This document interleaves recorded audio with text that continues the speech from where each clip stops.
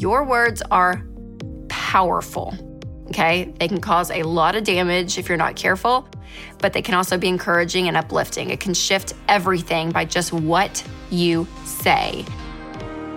Hey guys, welcome to another episode of the Rachel Cruze Show podcast. I'm so glad that you're here. All right, this week's episode, we're going in deep. You're going to hear a conversation that I had with Dr. John Delony about how money problems affect your mental health. We're going to walk through different scenarios and how to make money feel less like a burden. I'll also be chatting with Krista, who's on baby steps 4, 5, and 6, and is wondering if it's necessary to keep making payments on her house if she doesn't plan on being in it forever.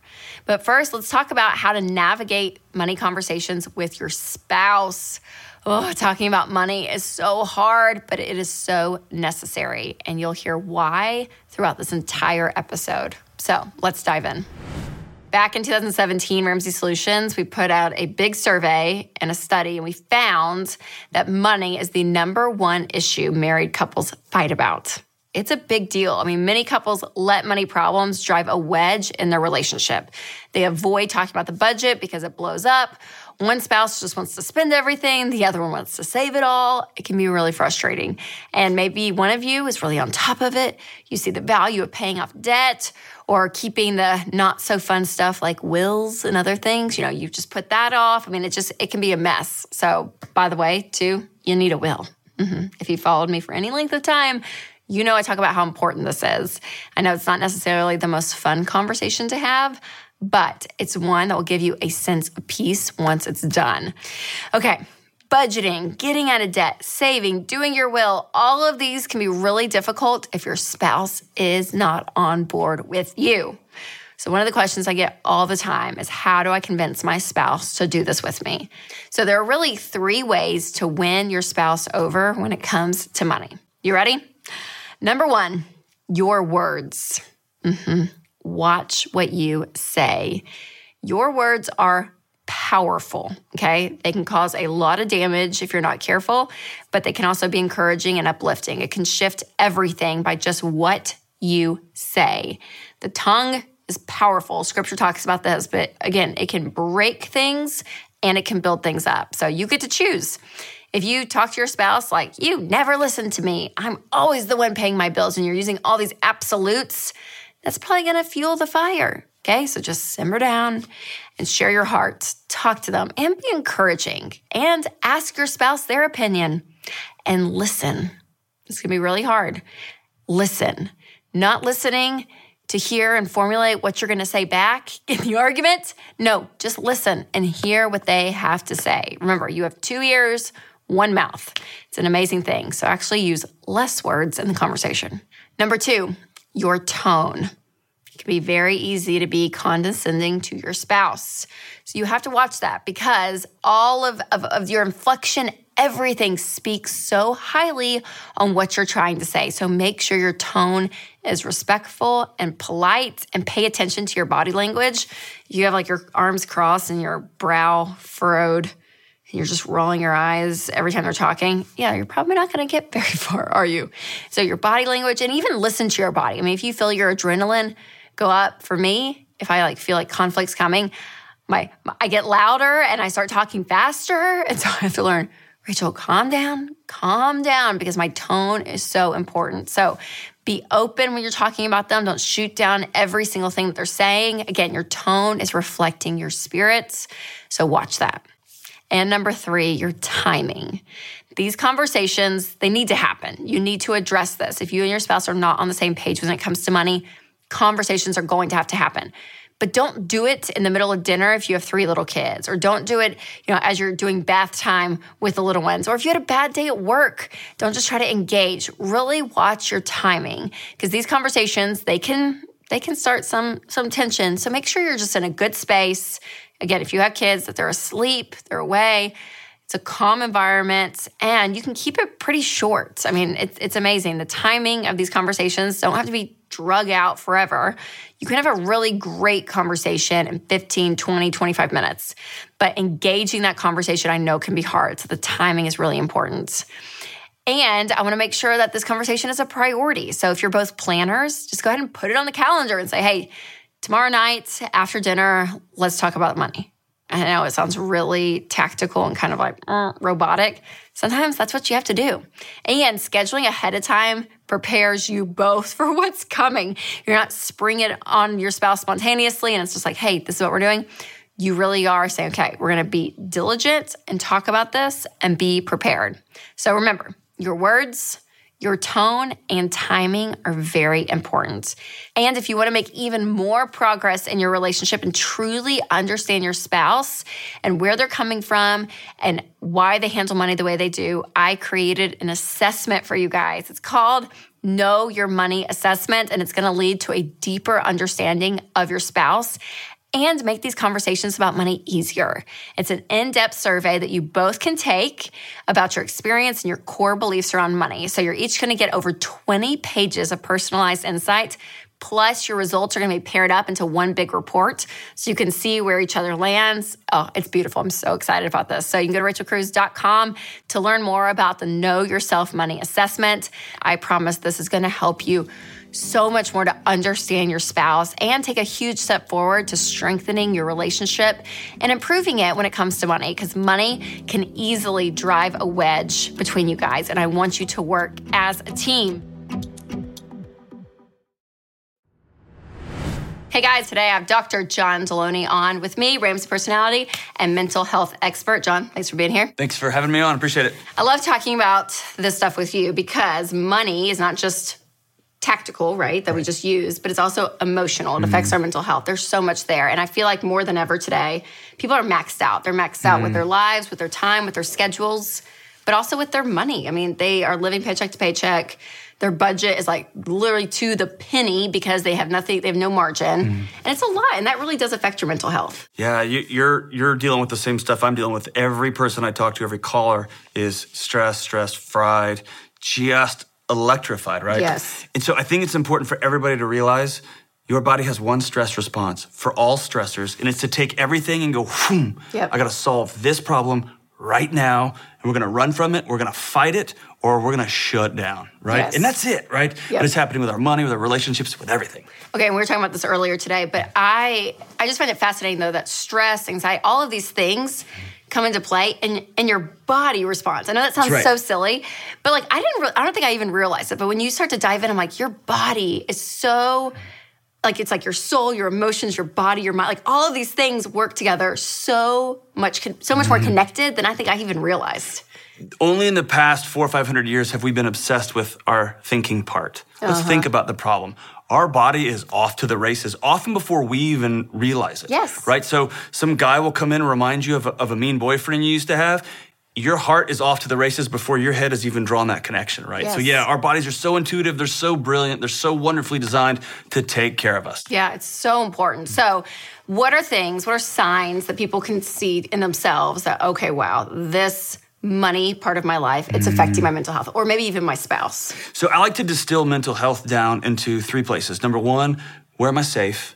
Where am I reasonably in control of now or tomorrow? And the third is, where am I connected with people, right? And so when you find yourself stressing and saying, how can I get control over a situation? Click, click, click, I'm gonna buy stuff, right? I need another freezer, I need more bullets and coffee or whatever it is. Where am I out of control, right? So I'm gonna restrict my budget. I'm gonna become one of those people that's like, no pennies, no spending, no nothing, no joy in my house, right? Or connection, right? When am I trying to just throw money at my friends so we can all get together, right? And I'm gonna bear the financial burden of that because I'm so desperate for connection. That's so good. Those are good 3 signposts to honestly look at, because again, this is it can be such a complicated subject when you start to dive in and peel back these layers. Because you mentioned it earlier, but emotional spending, it's a big one. I mean, it's something that I think we are all guilty of. And diving into this even deeper, I'm like, man, because I'm a natural spender, and I am so guilty of it. I mean, I catch myself. And I'm like, man, Rachel, like you teach this. Like this is what the show we talk about this. I do too. And here I am doing it. But talk to me kind of about that side, because I know the financial side and the damage it can do to your bank account. But also it's fulfilling a need. There's a coping mechanism. There's something that's happening with this emotional spending. So why do you think it's neurological, man. You just get that dopamine hit that says, I'm in control of that and I can get something, right? And historically speaking, you only had profound needs when you needed your tribe, your community, or you needed food, right? And so now we can just go, there's a limitless supply of things we can just grab, and it makes us feel good. And then, when I know I'm not well? When I start telling myself these stories, right? You and I have talked about your delivery box for clothes that she gets all the time. But subscription. Your subscription box, that's right. But how you get that shirt and you're like, I'm just going to go ahead and buy this one. Yep. And immediately the stories spin up, right? Yes. Oh, Winston's going to judge me, or I don't need another shirt. Yes, I do. I work hard for this. I should have. And you just launch, right? That's one of those signs like, I'm probably not okay. Right? I need to check in with somebody that I trust. I'm going to go check in with this budget, right? It's when my stories spin up, that's when I know. I start justifying things to people who aren't even asking me questions. Yes. Okay. So a friend who had an amazing counselor, she was like, when someone or an event is like on a scale from 1 to 10, like a 5-ish to 6, but you respond at like a 9, that gap to launch you to a 9 or 10 says more about you. Oh, all the time. Than about that person or about the situation. Yes. And the same with spending, right? Like if it's like, oh yeah, this is a 5, 6 on the important scale. Yeah, we could buy that. Okay. But you start, and you emotionally all of this jump to a 9 and you're like, oh, but I can, it's saying more about you it's than the actual purchase, right? I have to have it. Yeah. And I can't believe you wouldn't even let me have it. They haven't said no. I've had this imaginary conversation. Right. And I work so hard. When you start justifying stuff, there's no reason to justify. Yes. It's in your budget. That's when I know I'm probably buying something for the wrong reasons. Yes. Oh, it's so good. Okay, so we just dove into emotional spending. And so the other side of the spectrum is this compulsive saving. And those are the true psychopaths, Rachel. They're crazy. You guys are crazy. Nuts. No, but really, people applaud savers in the financial world. Like, oh, you're a saver. You're so responsible. All this stuff, which it is responsible. So dismissive. It's so responsible to save. I know. Right. But they get rewarded. But that can be as unhealthy. Absolutely. That hoarding mentality as just emotional spending. Yeah, it just goes back to that control mechanism. And then suddenly you create an identity of control, right? Look at all the things I don't have. Oh, you need that fancy car? I have this. Yes. It just becomes the same pathology. So if you're obsessed with YOLO, you only live once, spend, that's a broken heart over here, right? If you're obsessed and create an identity out of nothing is going to get through my budget, never. Congratulations, you're going to die with a full checking account, right? And no lived experiences and no joy in your life, right? Yeah. So it's a broken heart over here too. It's the same pathology just expressed in different ways. So good. Okay, so let's get a little bit tactical. Let's think about different situations. So let's take someone who has moved, because no one in America has moved in the last year. And you move and you realize, okay, I'm in, maybe for a job or for lifestyle reasons. And then you think, okay, I'm here, but I don't have any connection. Right. But again, what feels good, what we're just saying, is just to buy. And so they find themselves emotionally spending. So what that would you was say? Me when I moved from Texas to Nashville. And again, going back to those 3 things, where am I safe? Where do I have reasonable control? And where do I have relationships, right? So I'm kind of safe in my new city. I mean, I hope so, right? I have control over my Amazon account, and I've got no connection, right? And so that's a driver that I'm going to start clicking. I had to put myself in uncomfortable situations to make new friends. And man, there is no playbook for this. It's all risk. It's all uncomfortable and weird. It's like being in middle school again. At a new middle school. You have to do it. You got to go find people to be in community with. Okay, well, let's just sit on that piece for a second. Because again, we've talked about being known, having people around you. It's such a vital part of life, you guys. To live a rich, deep life is to be known. It's so huge. So for that person that's in that new spot, I'm like, it is so awkward. It's uncomfortable. I think it's harder as adults. Would you say it's harder as adults to form so new much friends? harder. I see my little kids. I invite people over, and their kids come over. Our kids. Yes. It takes 2 seconds of this weird face off, and then you never hear from them again. They're not playing and creating new worlds. Yep. And then people that I know at work, we just go to their house and we just stare at each other, right? Because it's weird. It's like, I don't want to be super vulnerable. Are you? It's going to be weird, right? And so, you just have to go first. You have to be vulnerable. You have to know people are going to think you're weird. You have no shared history. You just got to get into it and do it. Yep. And there's no way around it, Rachel. It's just awkward and weird and so important. And I think a lot of people that you start to reach out to, statistically, they're probably lonely too. They're lonely too, yes. So everybody is. Yep. Somebody's got to go first. Yep, I love that. Okay, situation 2. Okay. I talk about this a lot on the show. Checking accounts and married couples. So joining that account is so crucial in the long-term health of your marriage and your finances, all of it. I think it's it's key. It's saying literally, we are a team, we're in this together. Yes. So if there's a couple who's been married and they have not combine their checking accounts from a mental health expert's opinion. What is that doing? Like, what is that showing you in a marriage? You are driving down the highway side by side in different cars. You're not together, right? And you double your risk of getting on the wrong roads. You double your risk of one of you getting in a car wreck. You just double your risk of everything. So you've got to be together. And going back to what we were talking about earlier, ask yourself, why don't you feel safe joining your checking account? And you got to put those fears out on the table, and you got to mine them for evidence. Are they true? Is this person really untrustworthy? Or is it you? What is it about this fear you guys have of joining your stuff together? Because if you can't do something as simple as join your checking accounts, man, how can you create a family? How can you grow kids together and have joint shared values? I mean, all of it, dreams, goals, all of it. Yeah. It's a big deal. It's the lowest thing. If you don't trust the person you're marrying enough to join a checking account, that's the easiest thing. That's the lowest common denominator. Yep. You've got trust issues in your relationship. You guys got to sit down and reimagine what y'all are doing, because you're going on two separate roads, two separate destinations. Okay, so what would you say to the couple? Because this is what I hear a lot. Is like, it's just a piece of me. You know, I was talking to a couple that were friends, and we were talking about it, and she said, yeah, it just kind of feels good, though. She's like, I've built this career. Like, they got married later in life. And, like, this is my thing. This is what I've worked hard for. And for me to be able to see it and doing my own thing, it gives her a sense of value. Right. And so a level of independence. But that's not really the case. Like, what would you say is it's that layer? It's a level layer of control, right? What is that thing I can control? Because if I put it all in this bucket, I have to let control go. That's true. Right? Yeah. And we have to reimagine what control is together, not just by myself. That's good. And so by myself, this control is very childish. It's these are my toys. You can't play with them. It just looks different because you got more zeros in a bigger checking account. It's the same thing. And what marriage is, a good marriage is us taking all of our toys and put them in the same box and saying, we're in this together, ride or die, right? So great. Yep.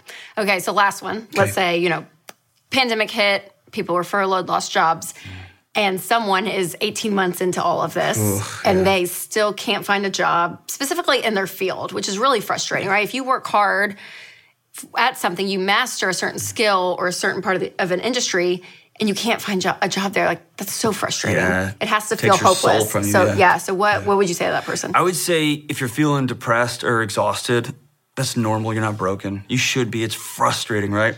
And then you got to have what I call some truth-telling moments with yourself. Is the thing that you love doing still valued by the marketplace? And that can be a hard conversation, right?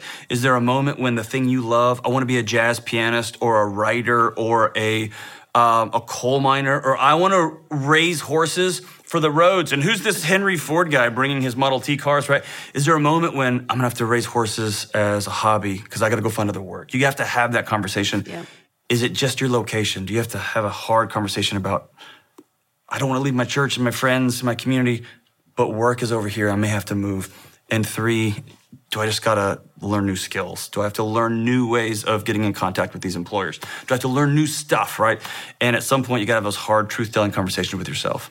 And I think what that does is you kind of, you push through all of the emotional side of that ownership of your life to really say, okay, what's the reality? Like, I can live in this. Yes. It's important. I can't control, after 18 months, you can't control who's going to hire you. Yeah. You can't control new skills, new locations, new jobs, new dreams, whatever. You can control those things, right? Love it. John, thanks for being here. Thanks for having me on. So great. Guys, you can check out all of Dr. John Delony's stuff. He has a podcast, The Dr. John Delony Show, YouTube.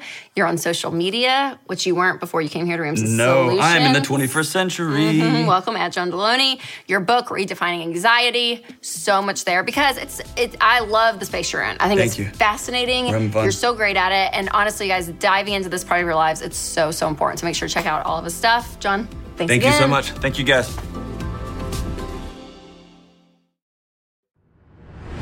My favorite episodes are always when I get one of you on the show to answer your question in our Ask Rachel episode. So today, Krista is on. Krista, welcome to the show. Hi, thanks for having me. Absolutely. Hey, Krista, where are you calling from?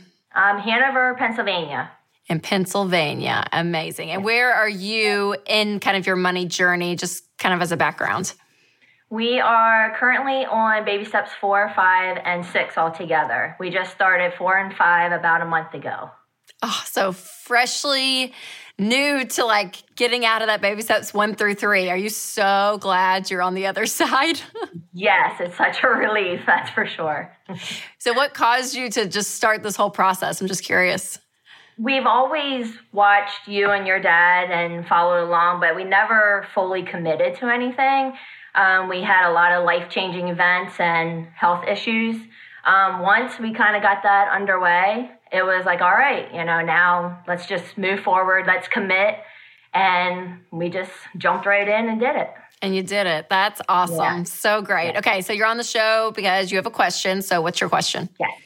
So my question is for baby step 6. If you are on this step, but don't have any intentions on staying at your current home for more than 15 years, do you still make additional payments on your mortgage to pay it off quicker? That's a great question. Yeah, because if you're going to be out of the home a shorter term than the length of your mortgage, then you're probably thinking, yeah, should I pay extra? And I would say yes, because as you're throwing money at it, that means you're paying it down and you're just getting more and more equity. So you're either going to make that money hopefully in the home, because ideally real estate goes up. So you're going to make more doing that, versus even people saying, well, I could put it in the market or I could put it somewhere else. And you could do that. Again, mathematically, sometimes that ends up being mathematically better. But the key here is to have a paid-for home, though, to still put money down towards your mortgage, because it does something, I think, emotionally for us to know, okay, I'm like working my way out of this big debt. And then number 2, you don't know what life is going to throw at you, because for right now in your life circumstances, why would you move, do you think? Obviously anything can happen. But right now, if this is where we are meant to be, we probably won't move out of our current home until at least my youngest graduates. We would think about downsizing then. But that won't be for another 11 to 12 years, as long as everything stays the way it is right now. So we just moved in 2 years ago. So that's where my question was. I didn't know if we should focus on paying it off, since we weren't planning on being here for more than 15 years, if that would happen. Yes, that makes so much sense. And like you said, though, yeah, you don't know what's going to happen between now and then. And we find that people on average actually pay off their home in 7 years. So you guys actually could look up ahead of time and say, wow, we paid it off so much faster and earlier than we even expected. And you got to pay for a house, and then maybe you decide to stay, or whatever life is, that money's going to be there in the home when you sell it. Again, hopefully the value will be up more. But it's a great question, because I think a lot of people, they want to know and they want to be able to do it well. But yes, throwing money at that baby step 6, all for it, girl, all for it. All right. Awesome. Thank you so much. You're so welcome. Thanks, Krista. And all of you out there who are wondering about the baby steps, considering she's on baby step 4, 5, and 6. If you want to learn more, you can pick up my new book, Know Yourself, Know Your Money, where I talk all about these money principles, but then also go under that foundation and talk about the why we handle money the way we do. And it's all so crucial, you guys, in that whole cycle of personal finance. So, Krista, thanks again. Thank you. Bye. All right, I loved Krista's question, because I feel like a lot of people have this question in their heads. Okay, I'm not going to live in my house forever, so what do I do? But remember, sticking with the baby steps in order, wherever you are, it's going to be the most beneficial. No matter if you're staying in your home for a little bit or a long time, it's worth paying it off. I want to thank John Delony for being on. Oh, his insight is so great. I love the way he navigates some really tough ideas and situations in life, but he hits them head on, and such great advice. Now, if you have not subscribed to this podcast, make sure you do that. Just click that subscribe button, and if the Spirit leads, you can leave a review. Thank you guys for listening to this episode, and remember to take control of your money and create a life you love.